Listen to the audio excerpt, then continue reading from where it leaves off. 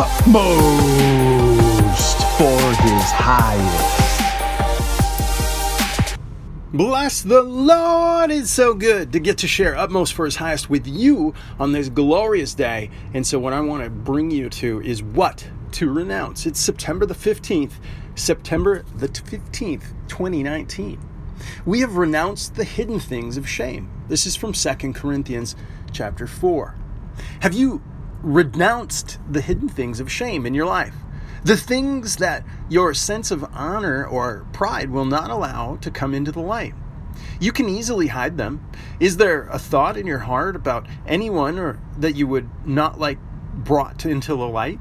Then renounce it as soon as it comes to your mind. Renounce everything in its entirely until there is no hidden dishonesty or craftiness about you at all.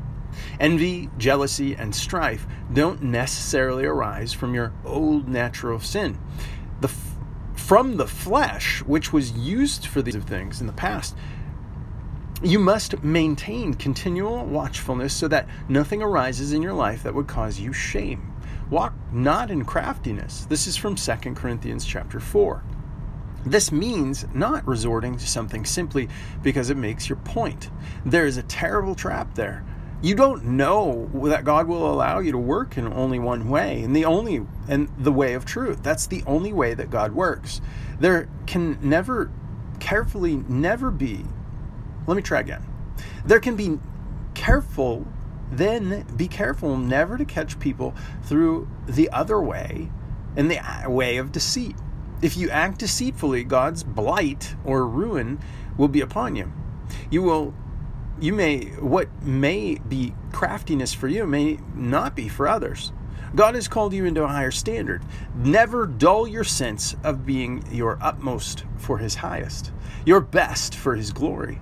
For you, doing certain things would mean craftiness coming into your life for a purpose other than what is the highest and best, and it would dull the motivation that God has given you.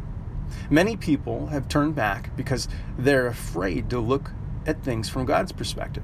The greatest spiritual crisis comes when a person has to move a little farther on his faith and then the belief he has already accepted. And so, Lord, thank you for bringing this to our attention. Thank you for making it clear. I thank you for the Word of God being so dynamic that we can renounce hidden things and recognize that you will be magnified. I thank you, Lord, for doing that in us and through us. And I just pray that anyone who'd hear this would be encouraged and delighted to trust and obey.